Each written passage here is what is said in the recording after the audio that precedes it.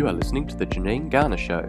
Janine is a leading expert on leadership and driving influence through networking and collaboration, passionate about bringing brilliant people together to achieve remarkable results.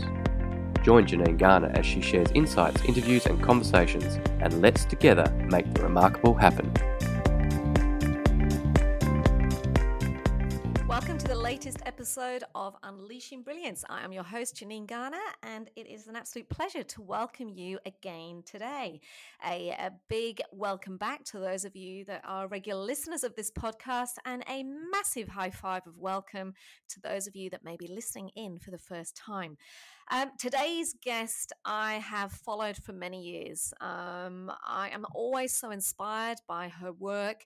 She is a regular columnist on Forbes, Fast Company, and Business Insider, amongst others. I often reference her work, and I have referenced her work in all of my books. It's Who You Know From Me to We, and most recently, she gave me a testimonial for my latest book, Be Brilliant. This guest is Tarina Allen. She dialed into this episode one evening from Ohio in the US. Tarina is a strategist, a management consultant, executive coach, and international speaker. And she has delivered results for leaders and teams across three continents, 7 countries, and 44 states.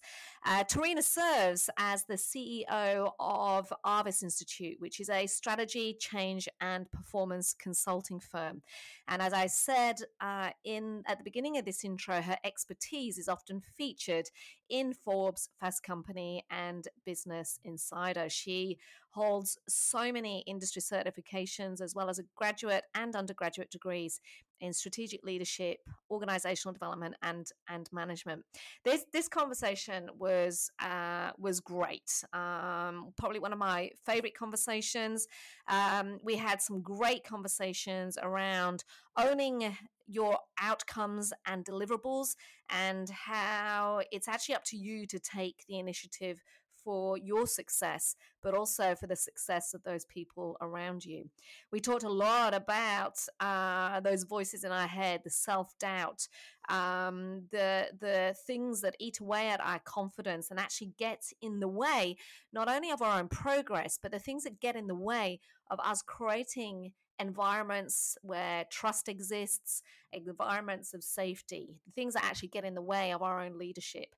And we also talked extensively about the need to start valuing ourselves, and that sometimes in valuing yourself, it does require you to constantly take risks in terms of your own brand and your own career. So settle in, because this is a great conversation with the incredible Tarina Allen, the CEO of Arvis Institute in the US. On this podcast, Unleashing Brilliance, I have been following the work of Tarina Allen for a number of years now, and in fact, often reference Tarina's work I think I've referenced your work, Tarina, in all 3 of my books now.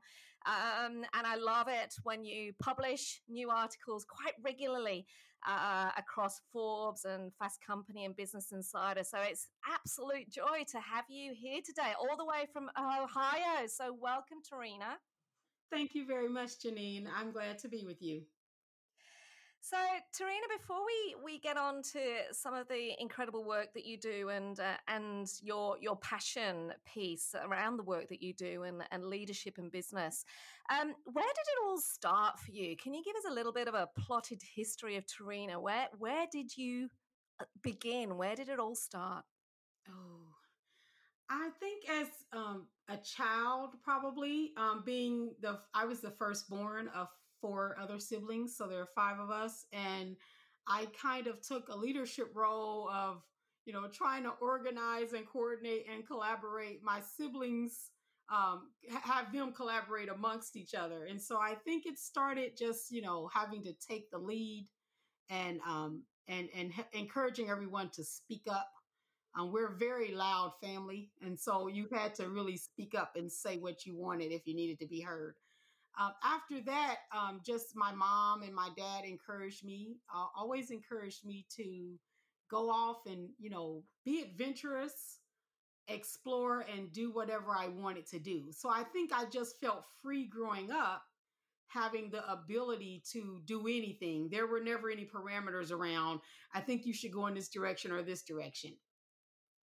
Yeah, isn't it fascinating? I've got a almost 17-year-old at the moment, and that willingness to almost create the freedom for him to make the right decisions or to explore, to fail, to try is a really interesting piece for a parent, because you want to keep them safe. You want to make sure they have the best opportunities. And yet sometimes you got to let people fly a little bit, don't you? Yes, you do. My mom used to say she thought I would be an excellent attorney, a lawyer. Yeah. And so there was something in the fact that I would just, um, all I can think about is that I've always been told that I was analytical, very thoughtful, that I cared about the details and things. And so I started to think about, oh, I think I want to be an educator.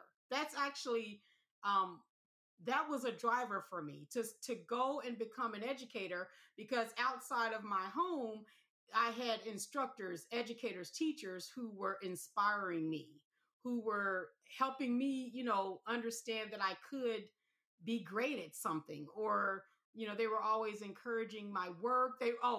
Janine, my writing was always encouraged through my life. So I had, from everyone from parents, siblings, aunts, uncles, teachers specifically used to single me out for my writing. And so I thought, I think I need to be an educator. That's what I first thought. I needed to be an educator. And so I became one. Yes.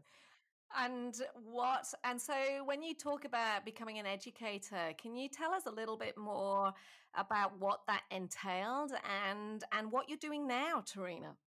Yes. So I started off, I decided I would like to teach. I thought I would love to teach business. I just naturally just was inclined in that direction.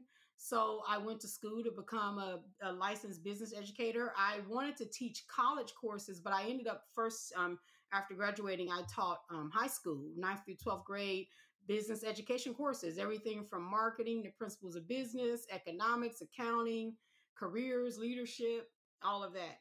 And it was in doing that I was then recruited to teach adjunct courses at some colleges. And after doing that, I started getting in touch with business professionals and executives. And then I was asked to do advising. I didn't know what it was about, Janine. I didn't know, that I didn't think about the whole field of consulting work.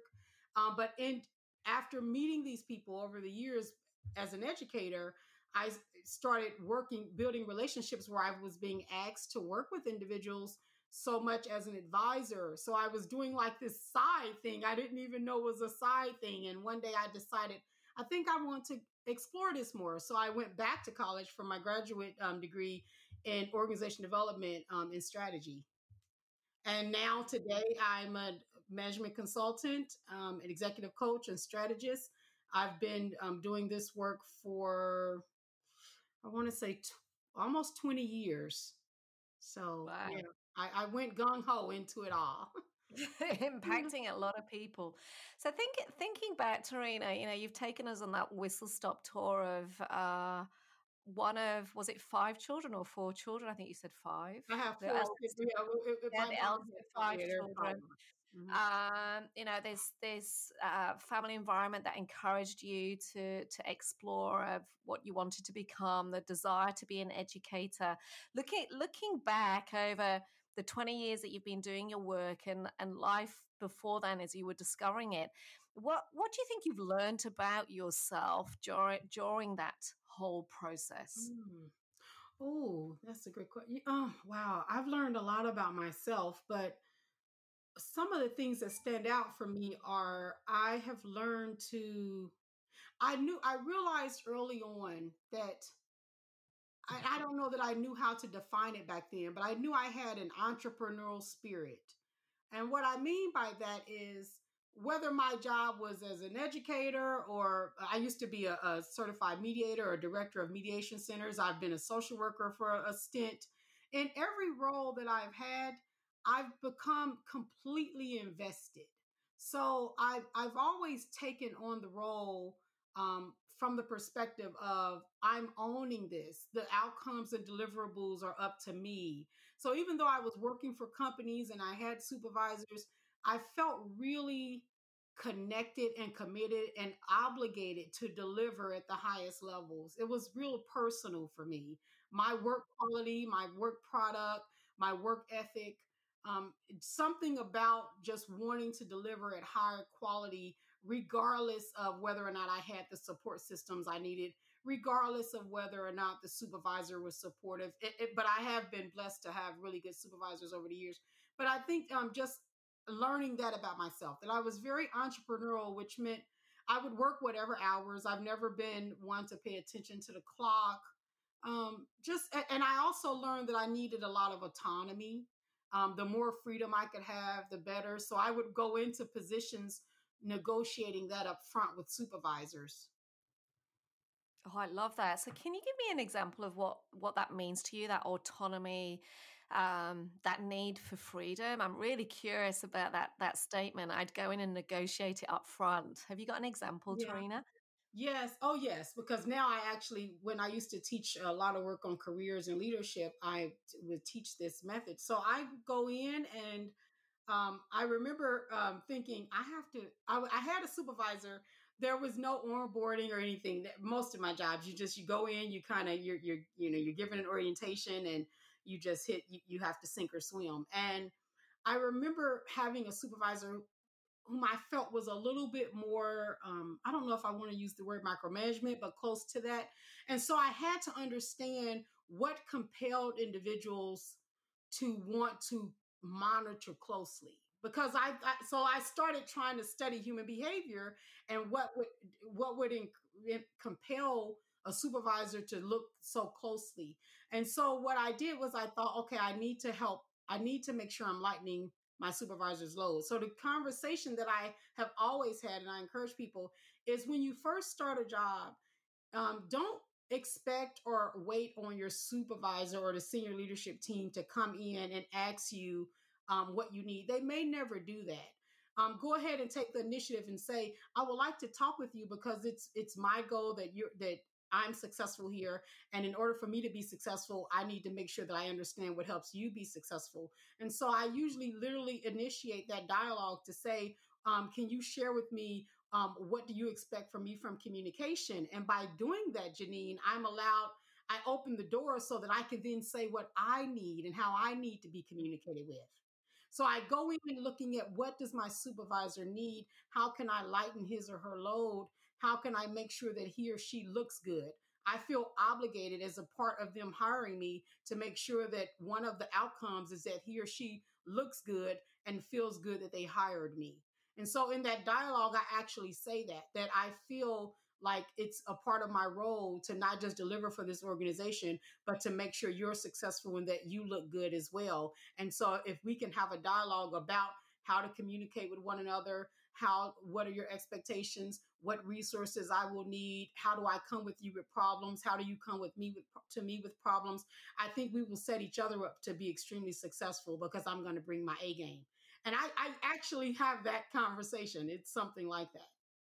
I think that's really cool, and I couldn't agree more because we are in this together, and it's one of the things I often say to clients too, in terms of well, what is it that your boss is really worried about? What are they trying to achieve? Do you actually understand that? And it's incredible, isn't it? How many people actually go about their work.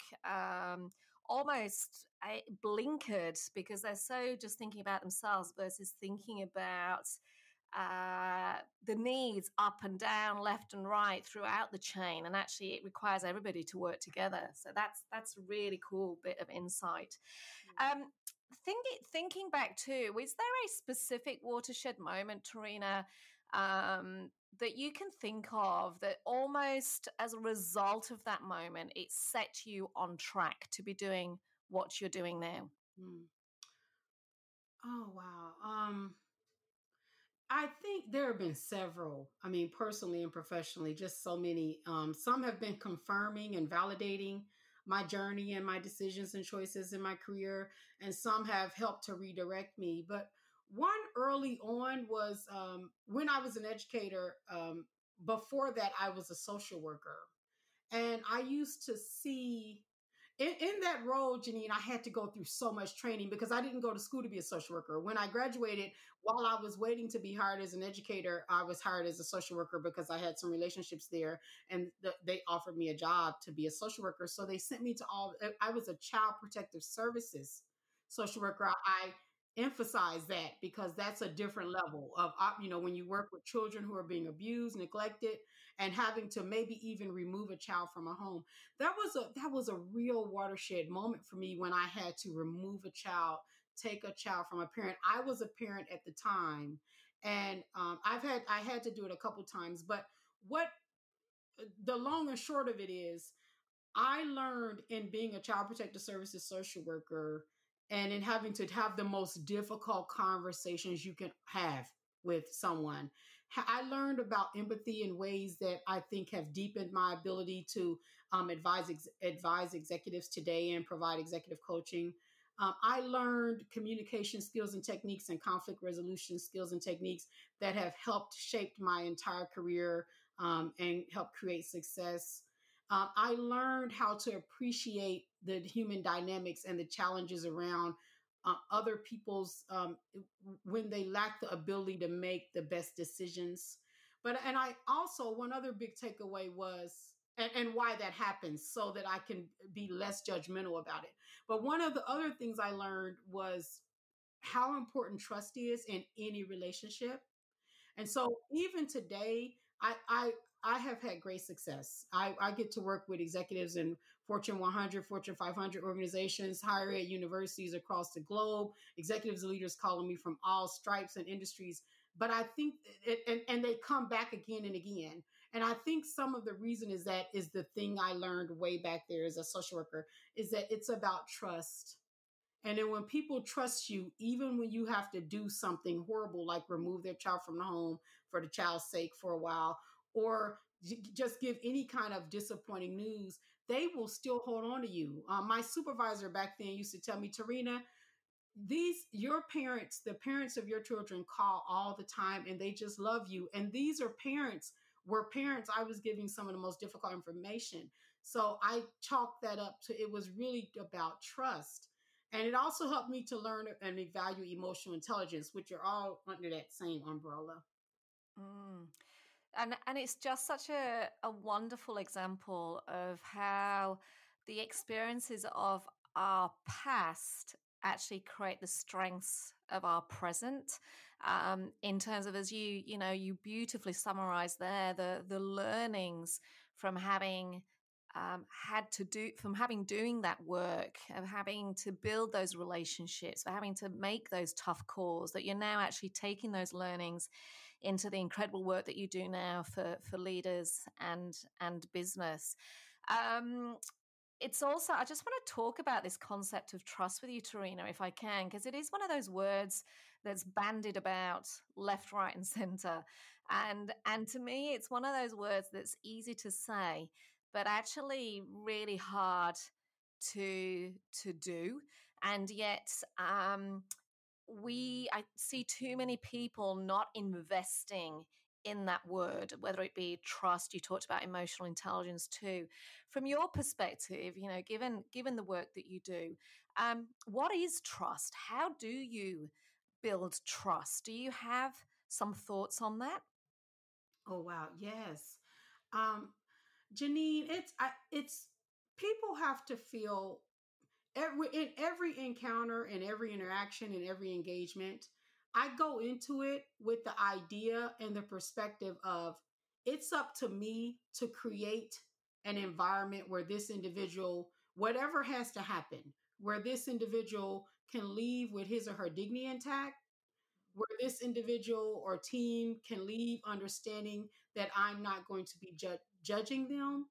I think at the core of trust is about creating a safe space for people, to be vulnerable, to be human, and the biggest one is to not know, to create a space where people, it's okay that they don't know, and it's Mm, okay that they fail. In yeah. a culture where people are too afraid to fail, they won't be brilliant. They won't bring their best creativity, because creativity requires trust. It means that if I'm going to do something differently, if I'm going to think differently, it has to be okay if I get it wrong. Mm. So I No, think communicating that, creating a culture where that exists, and having supervisors who can coach their employees safely, as they try to improve performance and to accomplish organizational and strategic goals and priorities. If people feel like they can be safe with you, that's ultimately what it. Trust is about. Can I be safe with you being me, being my authentic me? mm. And equally on that, you've got to feel safe with yourself, right? Because I interviewed a wonderful guy called Ron Harvey.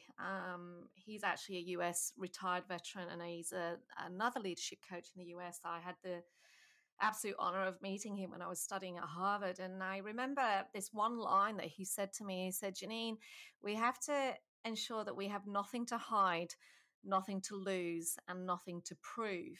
And I think that in that line, there's so much depth, because we can spend so much time creating environments to help other people feel safe and building that trust.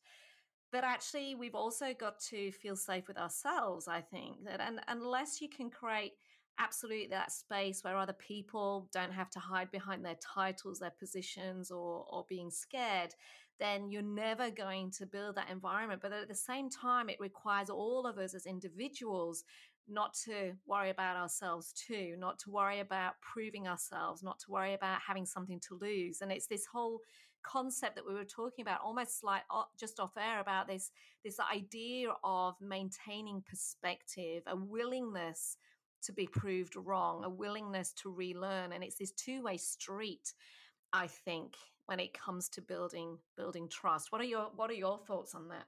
Oh, well, I'm just first off, I love this the concept you just shared.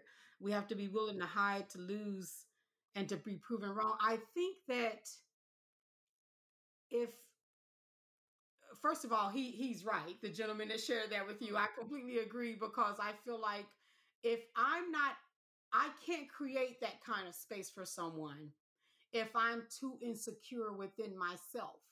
So the message there, I wholeheartedly connect with, because it's saying in order for me to be the type of leader who can really create an environment for other people to do their best work, I have to feel like I'm functioning and operating from a safe space as well. So then maybe that's how we get things like, real insecure leadership or insecure supervisors who micromanage, who, demotivate their employees because they themselves don't feel safe. But then that goes back to what I was saying about understanding human dynamics. I think that it's critical that we're able to understand or think about in a real contemplative way why people and ourselves, why we behave the way we do. So what's missing there for someone? When I do executive coaching work, I'm trying to look and work individually with an executive to say, what is that? What's compelling a certain behavior or a certain response towards certain individuals? So I think that, yeah, you're onto something. It means that those individuals don't feel safe either. And so you're not going to be able to reach your own potential and maximize your own deliverables when you are so insecure within your own self. And so then that means we have to take time to continuously work on ourselves. I'm an executive coach, and I've had my own executive coach for 8 years. I don't even want to live without him. So I was I actually think going we to have ask to be you willing to that. continuously learn. What'd you say? I was just going to ask you that. I was like, because, you know, but we're all working. We're all developing, learning these masterpieces in development, and like we talk about other people being insecure and facing that. What do you think when you look back was your biggest uh, internal battle that you had to push through Ooh. to actually create that space to do the work that you're doing now? Yeah, well, they're right on the forefront. Some of them I still struggle with, but I wrote a piece about that I something to the concept of I had the right to shine, that my light was so bright, and I needed to go out and fulfill my dreams. And I knew that my own internal, the things that were holding me back were internally, and one of them was this desire the need to please, the need Mm, to please so much, to having difficulty saying no when I needed to and yes when I needed to, and aversion to risk. I've completely overcome that. I think my husband would say, um, but those are things up at the earlier years that I really struggle with. Um, I got over the aversion to risk and taking career risk and career chances first. It took me longer to get over this need to please, and I'm over that now. So sometimes people will say, "Well, really, Tarina?" And I'll say, I live in this no BS zone, Janine, and I just really, I try to keep it real with people because I think I get the best from them and they get the best from me when that happens. But those are some of the things that I did. I struggle with saying no to people. So my plate was constantly overflowing, overloaded with things I didn't really want to do, things didn't care about, and it was affecting my happiness. mm. I'm a real advocate about material success not leading to happiness. I think that we have to make sure that our career choices and what we spend a lot of our lives doing, that it aligns with our purpose, passion, and principles. And the more I would, my challenges with saying no to people was finding that I had a lot of internal conflict with that. My purpose and passion were not aligning with my principles because what I was presenting to people was not authentic. I'm not saying that we should never do things we don't feel like doing, but it's about doing things we don't feel like doing when we really have a choice, but we just don't want that person to not like us or something. Mm. Oh gosh, I couldn't agree more. It's almost like no is the hardest word for people to actually say. And yet, saying yes too many times and the opportunity cost of that yes is, fueling diary overload, commitment overload, as you said, doing stuff you don't really particularly enjoy. What tips? Because I reckon there'll be a lot of people listening to this right now, Tarina, that are going, "Oh my gosh, that's me. I say yes to too many things." Do you have a couple of tips for people of how to say no or how to feel more comfortable with saying no? Yes, I think that well, first you have to ask what's the consequence to it. So in my own struggles, as I learned to develop that skill and be willing to actually apply it, because I learned it and then I still wasn't willing to apply it, Janine. But as I was able to apply it more, it was about asking myself, doing an analysis really internally about what was the difficulty, what was the takeaway for me if I did it, what did I feel would happen, if I didn't do it. So I just had to start going through the why and really trying to assess what was it in me that was allowing my life to be overloaded with things that I really didn't want to do. And hence, thereby, I wasn't able to go and put more energy and passion into the things I wanted to do. And so, first, I had to understand what was going on in me. That goes back to, what you just talked about with insecurities that we struggle with. So, what was that?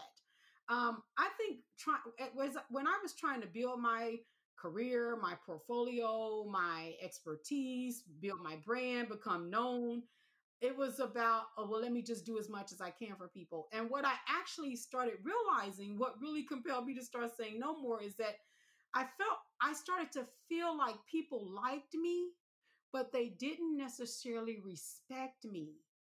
And I wasn't getting paid well either. Like, so as a woman, I think it goes hand in hand. We get, women in general get paid less than, on average than men. And then, so maybe all of these components play a part to that. So ultimately, I started valuing myself more. I started believing that I had something, that I was bringing it better than some of my, counterparts, that I was doing it differently, that I was having an impact with clients in a way, and with employees and colleagues in a way that other people weren't. And I think once I started really realizing the value in what I was delivering, I started saying, okay, I'm going to say no to this. And maybe this will be bad. But ultimately, if I'm never willing to fight for me, no one else will. And that, I used to tell myself that when, in moments when I would be feeling like I'm going to say yes, I would ask myself, Tarina, do you want to do this? Do you want to do this? And is this going to benefit you in any way? And it doesn't, I'm not talking about monetarily and career wise. Some things we do because morally we want to, because it fits within our character and our values. So I just needed to make sure everything I was doing was fitting, aligning with my core values and my time management abilities. Yeah. Yeah, love So it. Love it. valuing It's quite myself, or understanding that if I didn't value myself, yeah. that no one else It's would. interesting. I was having a conversation literally in the last few days with various people around that concept of value. Because particularly in these COVID-19 times, and I'm not sure what it's like for your business, Tarina, and your market, but the amount of people that are asking for things for free, whether it be a Mm. keynote, a webinar, whatever it may be. And I was actually talking to a group of people that are passionate about women in the workplace, and they're running these events, and these events have got support from their organization, and yet the organization isn't putting any money into the events. And I actually fed to them exactly what you've just said to me, of going, there's something fundamentally wrong here. That if we are all about closing the pay gap, if we all about increasing the number of women at senior level, then we have to start valuing from the very beginning. And I literally said, I suggest you go back to the organization and actually share with them that you need budget. Because otherwise, asking people to speak for free, to give their time up for free on a continuing basis, is just perpetuating the lack of value and the gap that exists. I don't know if that happens in the US or in your work, but it's quite interesting watching what is happening in terms of the amount of free expectation of free time, irrespective of value that is being asked for right now. Oh, Jadine, yes. I think this is globally. This issue is global, and I think that I used to get asked to do a lot of stuff free. I don't get asked to do work free much anymore. But I used to.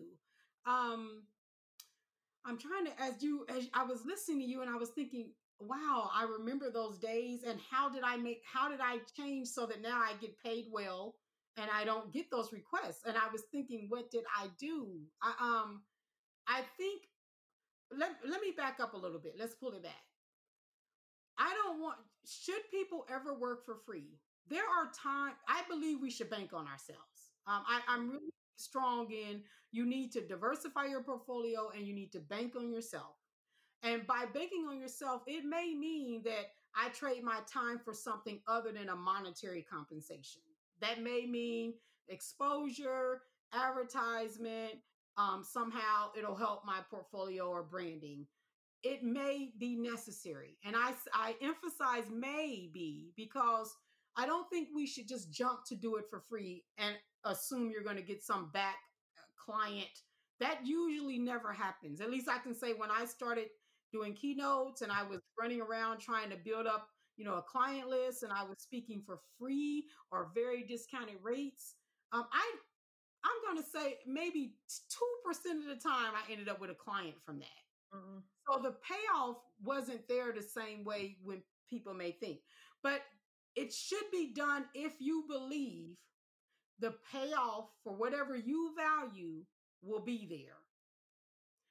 When you are speaking for free and you haven't just started speaking in the last year or two and you're still doing it, you're actually diminishing your value.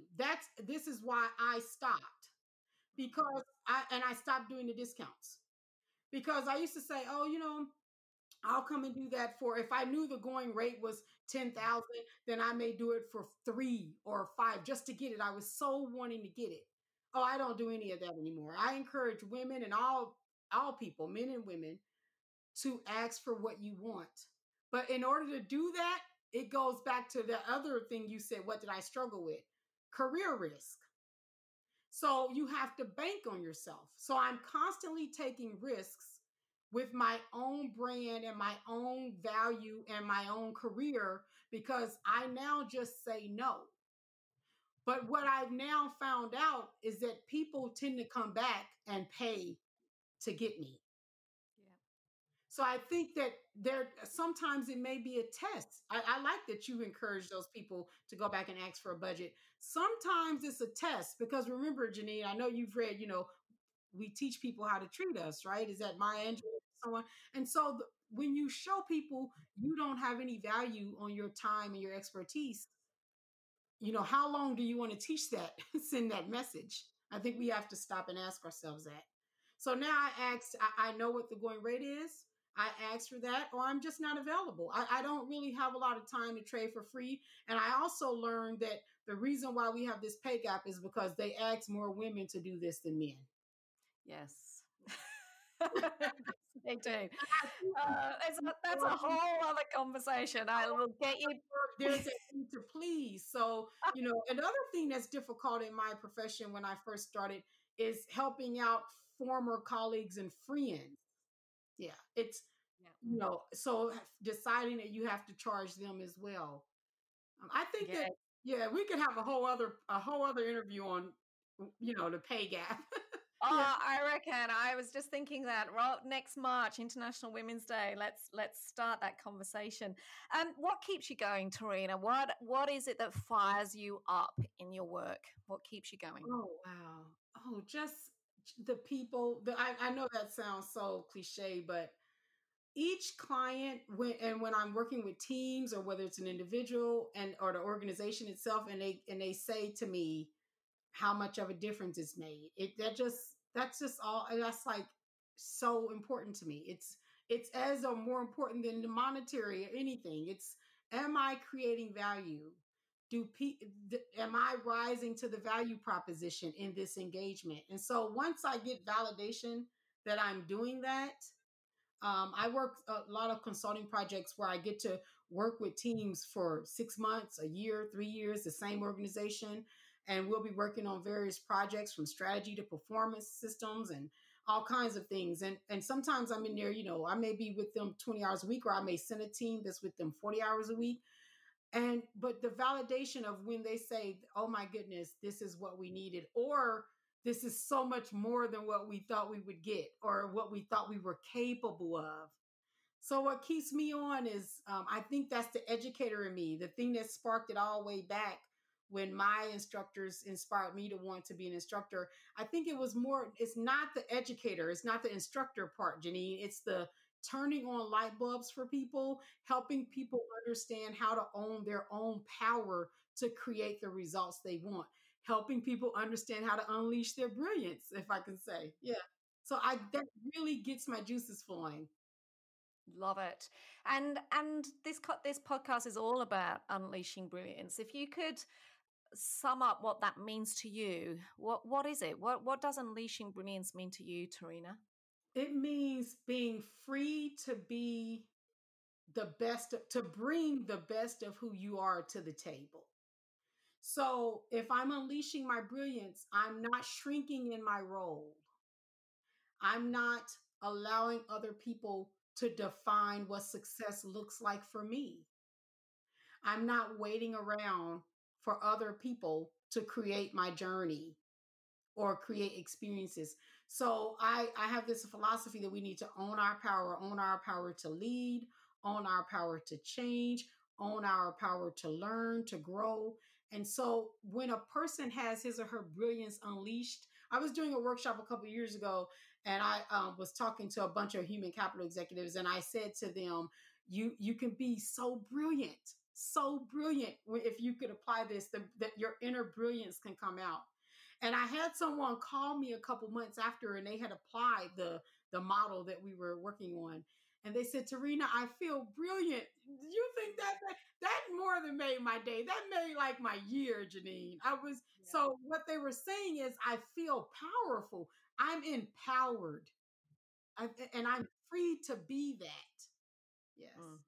Oh, love it. Tarina, we often, this has just been the most fabulous conversation. There are so many gems in here that I know our listeners are going to be able to run with and take away to put into their own worlds. To wrap up, we often ask people, what's next? What do they want to become? What's the big dream? My question I'd like to close with is this one, and it's actually, Tarina, what do you want to be remembered for? Oh, wow. I want to be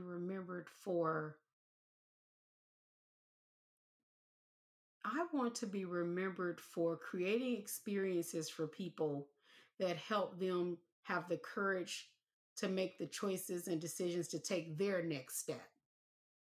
So if people would look back on me, and I actually put a lot of thought into this legacy, career impact. I'm constantly aware that we're only here for, the time we're here for, and we need to make sure that we're having an impact. So if I'm gone tomorrow and people say, Tarina helped me create an experience, whatever that looks like, that could have been consulting, it could have been, a friendly conversation, a lunch, a phone call, this interview, whatever. And people say, I felt like I was more empowered to take the next step after that. And they feel better about themselves and their ability to create their own happiness. That would be everything for me. Tarina, this has been the best way to start my day. I hope you've enjoyed it as an awesome end to your day over there in the US. It's been an absolute pleasure having you on this episode, and fingers crossed we will get to meet in person when our global barriers open back up, and I can sit and buy you lunch and we can absolutely chew the fat over the work that we do. It's been an absolute pleasure to have you on the show today. Well, I'm inspired by you, Janine. So you just keep doing the work you do. Thank you for your kind remarks for me, but I'm actually inspired by you. It's been an absolute delight of mine to spend this time with you today. So thank you for inviting me. And you can invite me again, because I love this dialogue. And I will be I've been to Australia once. I will be back, and we will come back. Yes, absolutely. I'll take you out and show you some of the fabulous sites. It'd be great. We're going to make it happen. We are going to make it happen. Okay. We are. Thank you, Tarina. Take care. Thank you. We hope you enjoyed listening to The Janine Garner Show. To follow her blog, purchase her books, or find out more, visit her website, janinegarner.com.au. Brilliant people, extraordinary results.